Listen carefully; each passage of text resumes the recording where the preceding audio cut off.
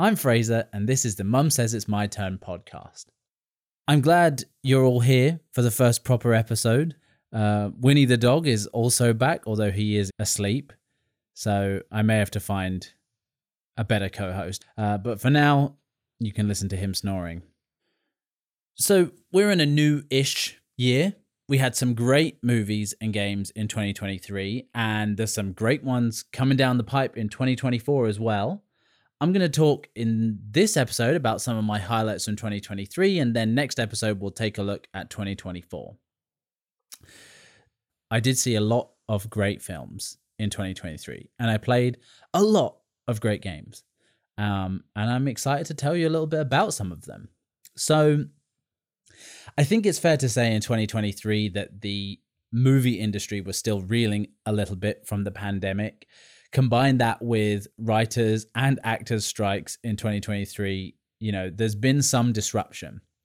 That being said, there were some definite gems out there. Barbenheimer was the big cinematic event of the year, which was obviously hugely exciting following, a couple of years of slow movie releases because of the pandemic. To have two huge budget movies release on the same day was super exciting. So I saw Oppenheimer at the cinema. I was a little later to the Barbie party, but I did really, I enjoyed both of them immensely. Let's talk about Barbie first. So I think potentially Barbie was a victim of its own hype, which in fairness, it was probably the most well-marketed film that there's been that I can remember, in some years. It was expertly marketed and generated a ton of hype. So potentially a little bit of a victim of being massively overhyped. Then again, it was a very, very good movie. I think there was certainly some important lessons in there. I think probably the people who need to learn those lessons the most are probably the people who are the least likely to enjoy this movie, which is, it is what it is. But I definitely think the movie said some really important things, but did it in a way that was really entertaining and really funny. I don't want to be the guy that says the best part about a feminist iconic movie was a guy in it, but I do think that Ryan Gosling was potentially born to play Ken. I think he absolutely killed that role. He was sublime, as he would say. My best Ryan Gosling impression. But overall, an amazing movie, and I think a good innings from Greta Gerwig to show, that she can bring in a ton of money, because that movie brought in a ton of money. I really, really liked the level of production, especially on the scenes in Barbie Land. I thought how they made all that look. And especially how they, a lot of the gags to do with the fact that it was like Barbies in real world. Things like, I'm trying to think of them now. When they would drink a drink, nothing would actually come out of the glass. There was never any liquid in the glasses. And the shower as well. When they turn the shower on, there's no water comes out. All of these things. I thought that was all very seamlessly and even subtly done. Like some of the gags they don't draw a huge amount of attention to, which I think is really great. It's very confident filmmaking, and I think that made those scenes in the movie really enjoyable. And also Margot Robbie, who just embodies Barbie so expertly and probably gives a career-defining performance, I would say. Managing the emotional highs and lows of this movie, the comedic high points with the emotional low points, doing it in a way that's kind of tasteful but also funny but also serious. I think she kind of nails it across the board. So all in all, I thought it was a really great movie. Like I said, I saw Oppenheimer on the big screen when it came out, and I really enjoyed that as well. I've been a big fan of Christopher Nolan for a good while now. I think he is great at creating a blockbuster. I think it's not unfair to say that Nolan has some quirks as a filmmaker. I know a lot of people who critique him talk about his over-reliance on exposition, which, if that doesn't make sense to you, it's basically where he moves the plot along just by kind of characters explaining the movie to each other. I think probably Tenet was a very good example of that happening. So potentially just the more complicated the movie is, the more exposition you're going to get. In Oppenheimer, obviously, we're talking about a very complicated subject. There's a lot of exposition that needs to happen. I think potentially it was buried a little better in Oppenheimer than it was in some of his other movies. So kind of respect for that. I'm not the only person who said this as well, but I felt like the first half of that movie went by so quickly. It gave me whiplash, which I think comes down a lot to editing and the pacing of the movie. I think potentially Nolan was worried about it being a 3.5 hour movie and feeling super long.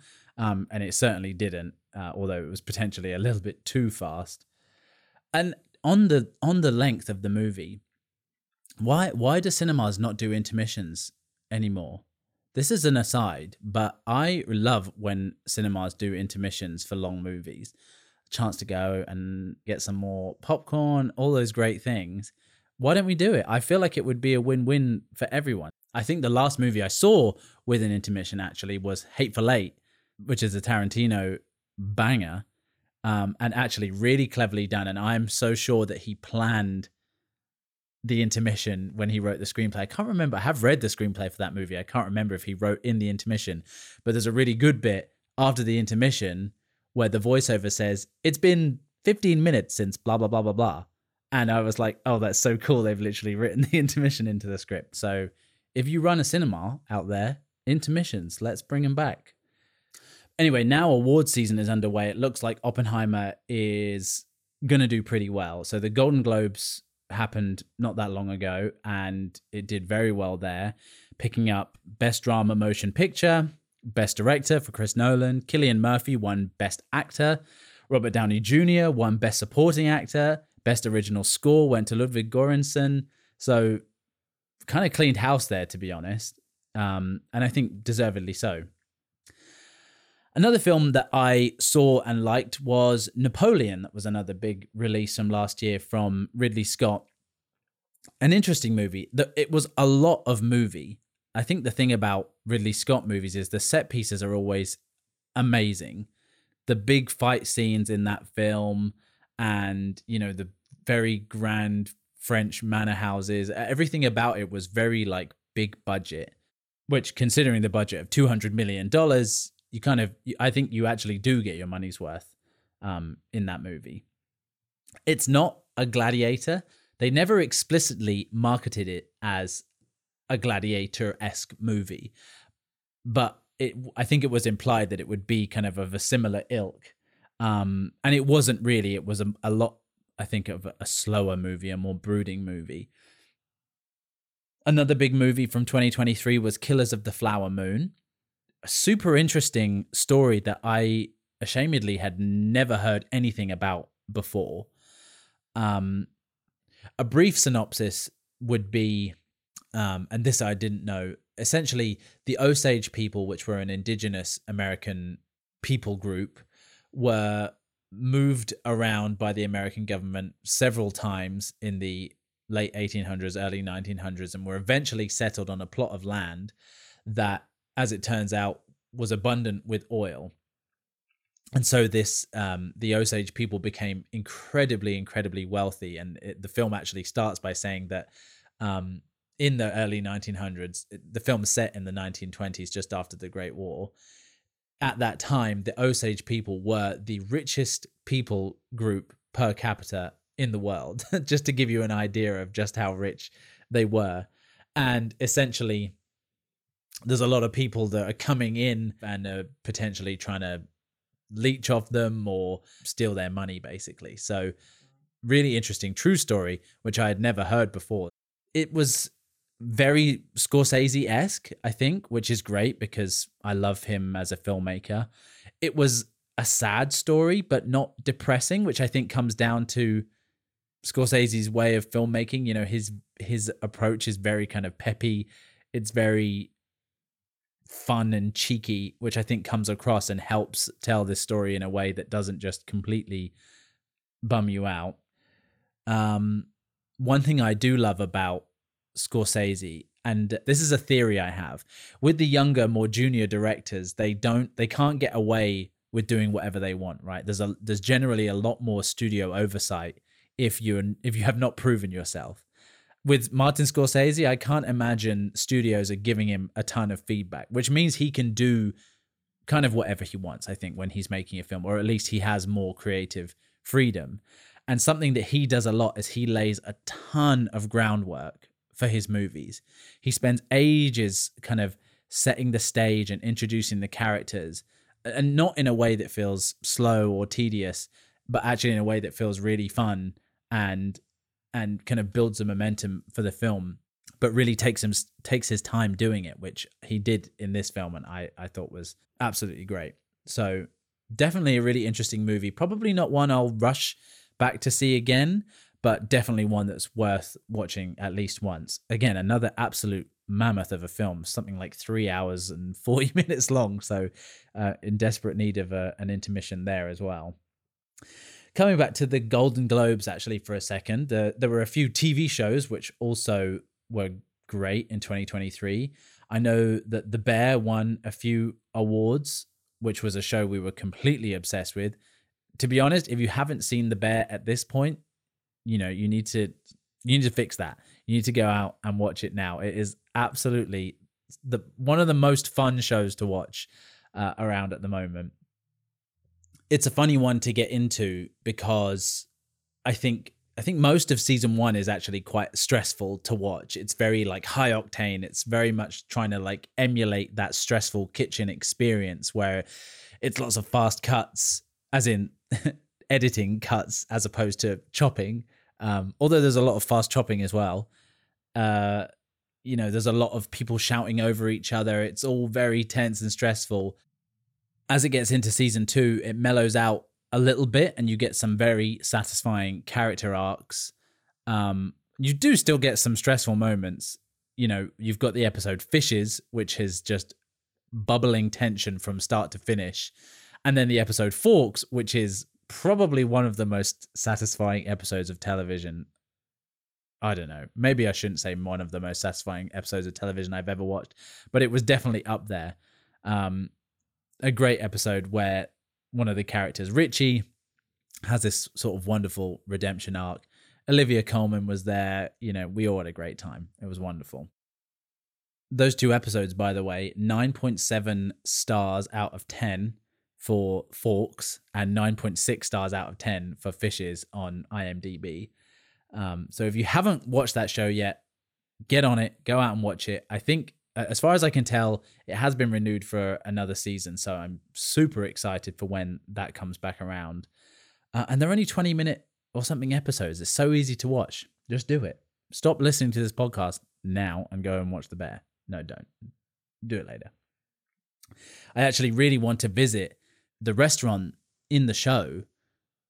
Is based on a real live restaurant in Chicago called Mr. Beef. So if I'm ever out in Chicago way, you can guarantee I'm going to go check that place out. I think they even shot a bunch of the scenes there as well. At the Golden Globes, Succession also picked up a handful of awards, which are also very well deserved.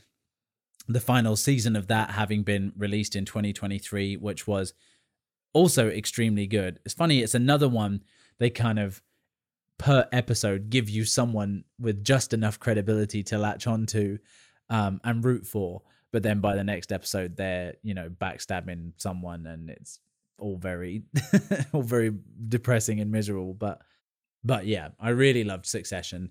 Obviously that's been out for a little while, but if you haven't seen that yet, then make sure you do, because that was also extremely good. Sad for that to be over, but also gotta respect a show that knows when it's time to lower the curtain. So fair play to them for that. It was actually, I think it was a really good year for TV across the board. We also finished watching the final series of The Crown in 2023.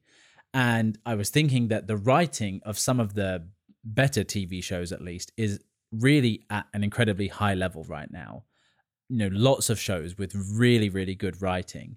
And if you look at some of the woes that the movie industry is facing right now with dud releases and lackluster box office earnings, I think they can all be traced back to just bad writing.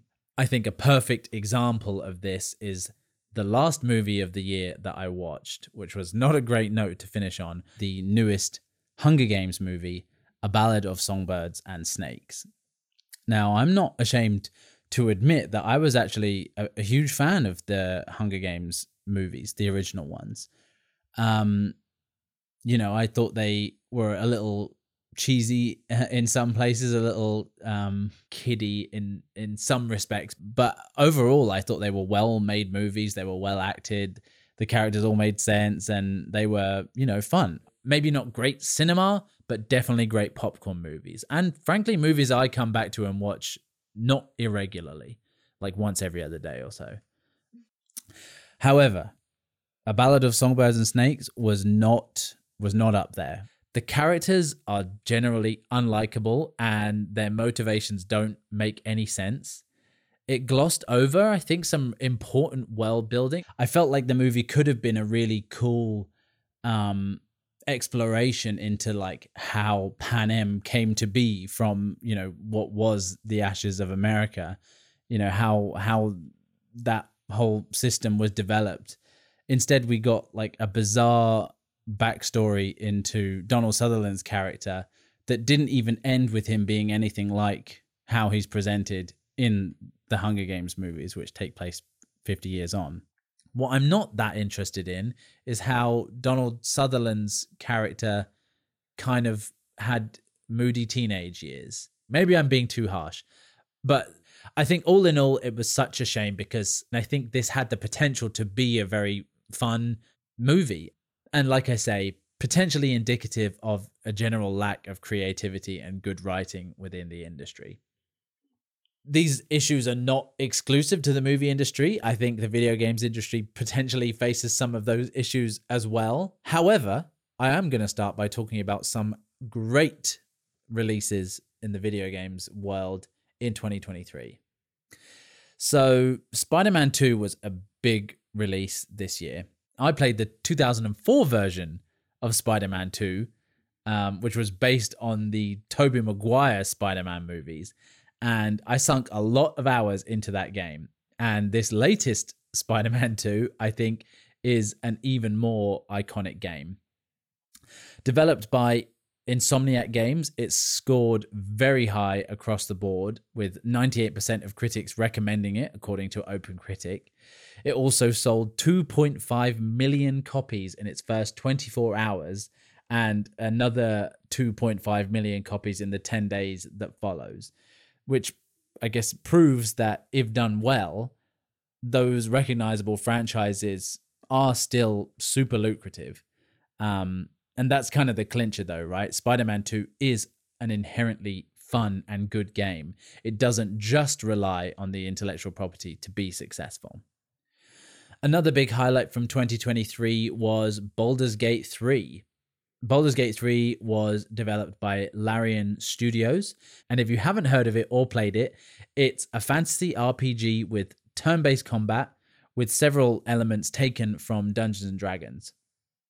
If you're thinking, I don't remember them releasing a Baldur's Gate 1 or 2, well, that's because the last installment in the series was released over 20 years ago. So they're bringing that long-lost but very loved franchise back from the dead. It also has a highly flexible, non-linear storyline, which makes it super fun to play again and again. And it's also an enormous game. Critically, it did even better than Spider-Man 2, with 99% of critics recommending it, according to OpenCritic. And it also won the coveted Game of the Year at the Game Awards. I had a little look. It's a little hard to pin down specific sales figures, but it seems to be that they sold anywhere from 5 million to 22 million copies of that game. Either way, a lot of money has been made. And honestly, good for them, because you can tell that a lot of love and effort went into making this game. A couple of great AAA releases aside, I think the video games industry is potentially also suffering a few of the same woes as the movie industry. in that there's potentially a slight lack of creativity, maybe too much of a focus on just like making money and less about creating something amazing. I think titles like Modern Warfare 3 come to mind, which still made a lot of money, but I think it was not very well received upon launch. Also, that feels like there's a bit of a disconnect between what the studios are developing and what it is the customers actually want. A good example of that would be something like Starfield, which was a brand new intellectual property from Bethesda, the guys that made Fallout and the Elder Scrolls games, that everyone was super excited for, but just felt like a bit of a swing and a miss when it was actually released. I think the difference, though, in the games industry compared to the films industry is that independent and smaller publishers do way more of the heavy lifting. Some of the best games I played in 2023 were indie titles. So I'll talk about a few of those now. First on my list here is Blasphemous 2. So Blasphemous 2 was a follow-up to the absolutely stunning game Blasphemous, developed by the Game Kitchen. Both games are based heavily on a sort of version of Catholic fantasy dialed all the way up to 11. That's the best way I can describe it. You play as a silent character called the Penitent One, with the events taking place a few hundred years or several hundred years after the events of the first game. And the first game was massive for an indie title, so it's no surprise really that the developers wanted to follow up on that success. I was interested actually while I was researching this game to learn that where most studios would reuse a lot of original code from, the first game in a series, especially if mechanically they're intended to be very similar, the Game Kitchen actually built the second game from the ground up, presumably to fix any quirks that were shipped with the original game. The developers actually documented production of both games in a reasonable level of detail, which is a super interesting watch. You can find that on YouTube. I think is also a good window into how insane video game development can be sometimes, especially, for independent studios. I think I'm not alone in saying that I don't think the second installment was quite as good as the first. And I wish perhaps that it had followed on from the first game a little more. It felt like kind of two detached stories. But I still absolutely binged it and consider it a highlight for the year for sure. Another great indie game I played in 2023 was a game called Dredge. Now, you know how all of the best games have their own fishing minigame in them, right? Just off the top of my head, I'm thinking Minecraft, Final Fantasy, Red Dead Redemption 2, Jak and Daxter, Hades, I think one of the Far Cry games, Zelda, Stardew Valley. You get the idea. Basically, if you've got a fishing minigame in your game, then you know it's going to be good. So now imagine a game that is built around fishing minigames. Make it a Lovecraftian survival horror game, and you've got Dredge. It's absolutely one of my favorite games of the year. The kind of game where 5 minutes in and you're just like, oh yeah, this is going to be good. Like, just in terms of the ambience and the mood and the music, all of it comes together to create an amazing experience, I think. Critically, I was actually surprised it didn't do better, but it does have an overwhelmingly positive rating on Steam, with 96% of players recommending it. It's not a particularly deep game. It's probably about 20 hours of gameplay total, but it does have a couple of expansions. So if you want to go beyond the base game, then you absolutely can do that. But it's a hard recommend from me. And another game which I have to mention, I think, is Cocoon. So Cocoon was an interesting game. It really took me back to like late PS1, early PS2 era adventure puzzle games. It's really satisfying. I'll try and explain it. Okay, see if you can follow along. You play as a sort of bug man, and you know the philosophical concept of a universe being inside something as small as a marble, right? Well, it's kind of like that. You're inside a marble universe, but you can also get out of the marble and carry it around on your back. And the marbles give you magic powers, and you can go inside one marble whilst carrying another marble on your back. So it's like a universe inside of a universe, like a marble universeception kind of thing. And I'm not really sure who the antagonist of the game is, or who you are, or where you're even meant to be, but there are some puzzles. And that's actually one of the things I really liked about the game. You're fully dropped into it with no explanation whatsoever. No context, no instructions. It's just like, here you are, off you go, figure it out, which I really enjoyed. And by the way, I think you can only get away with that if you're creating a conceptually very simple game. But the puzzles are incredibly satisfying to solve. The kind of puzzle game where when you finally get it, you're like, oh, that feels so good. Kind of reminded me of some of the puzzles in the Portal games, where when it finally clicks in your head and you figure it out, it just like feels amazing. It also feels like a very open world that you're going through, when in fact, looking back at it, it's very strictly linear, which I think is a really cleverly designed in that respect. It's not a very long game, but it's very beautiful, very satisfying game to spend an afternoon playing. So definitely check that out. Those few games there represent a drop in the ocean of indie games that released in 2023. Not all will have been as good, but a lot of them will be up there. And I think that's just something I love about the video game world, to be honest, is just how many people are creating little passion projects. It feels like the barrier to entry is just lower for video games because, if you're just one person with the right set of skills, a great idea, and some time on your hands, you can turn out something pretty decent without ever having to leave your house or, spend much of your own money. And a lot of these little indie passion projects are really good with a good level of polish as well. And don't feel out of place being compared to some, AAA releases. Filmmaking, on the other hand, just feels a little bit less accessible. I know people do make low budget movies and independent movies, but it feels like it's servicing a much smaller part of the market. I know that it's not necessarily easy for an independent studio to get their game on something like Steam, but it's orders of magnitude easier than it would be for an independent filmmaker, for example, to get their movie on something like Netflix. So that definitely helps a lot. It's a lot easier for an independent video game producer to start making money from their project, I don't know for sure exactly what the solution is for the movie industry. So I can't offer any sage advice, but I wouldn't be surprised if we saw some pretty big shifts in the industry in the coming years to kind of right the ship a little bit and maybe put the focus back on good storytelling, like we did see with a number of films in 2023, but they don't exactly represent the majority of films that are being pumped out by Hollywood. But what do you think? Did you see or play any of the movies or games I mentioned in 2023? What were your highlights? Let me know by writing me a letter and sending it to me here at the North Pole.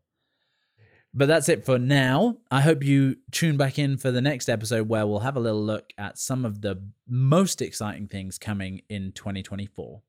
I'll see you then.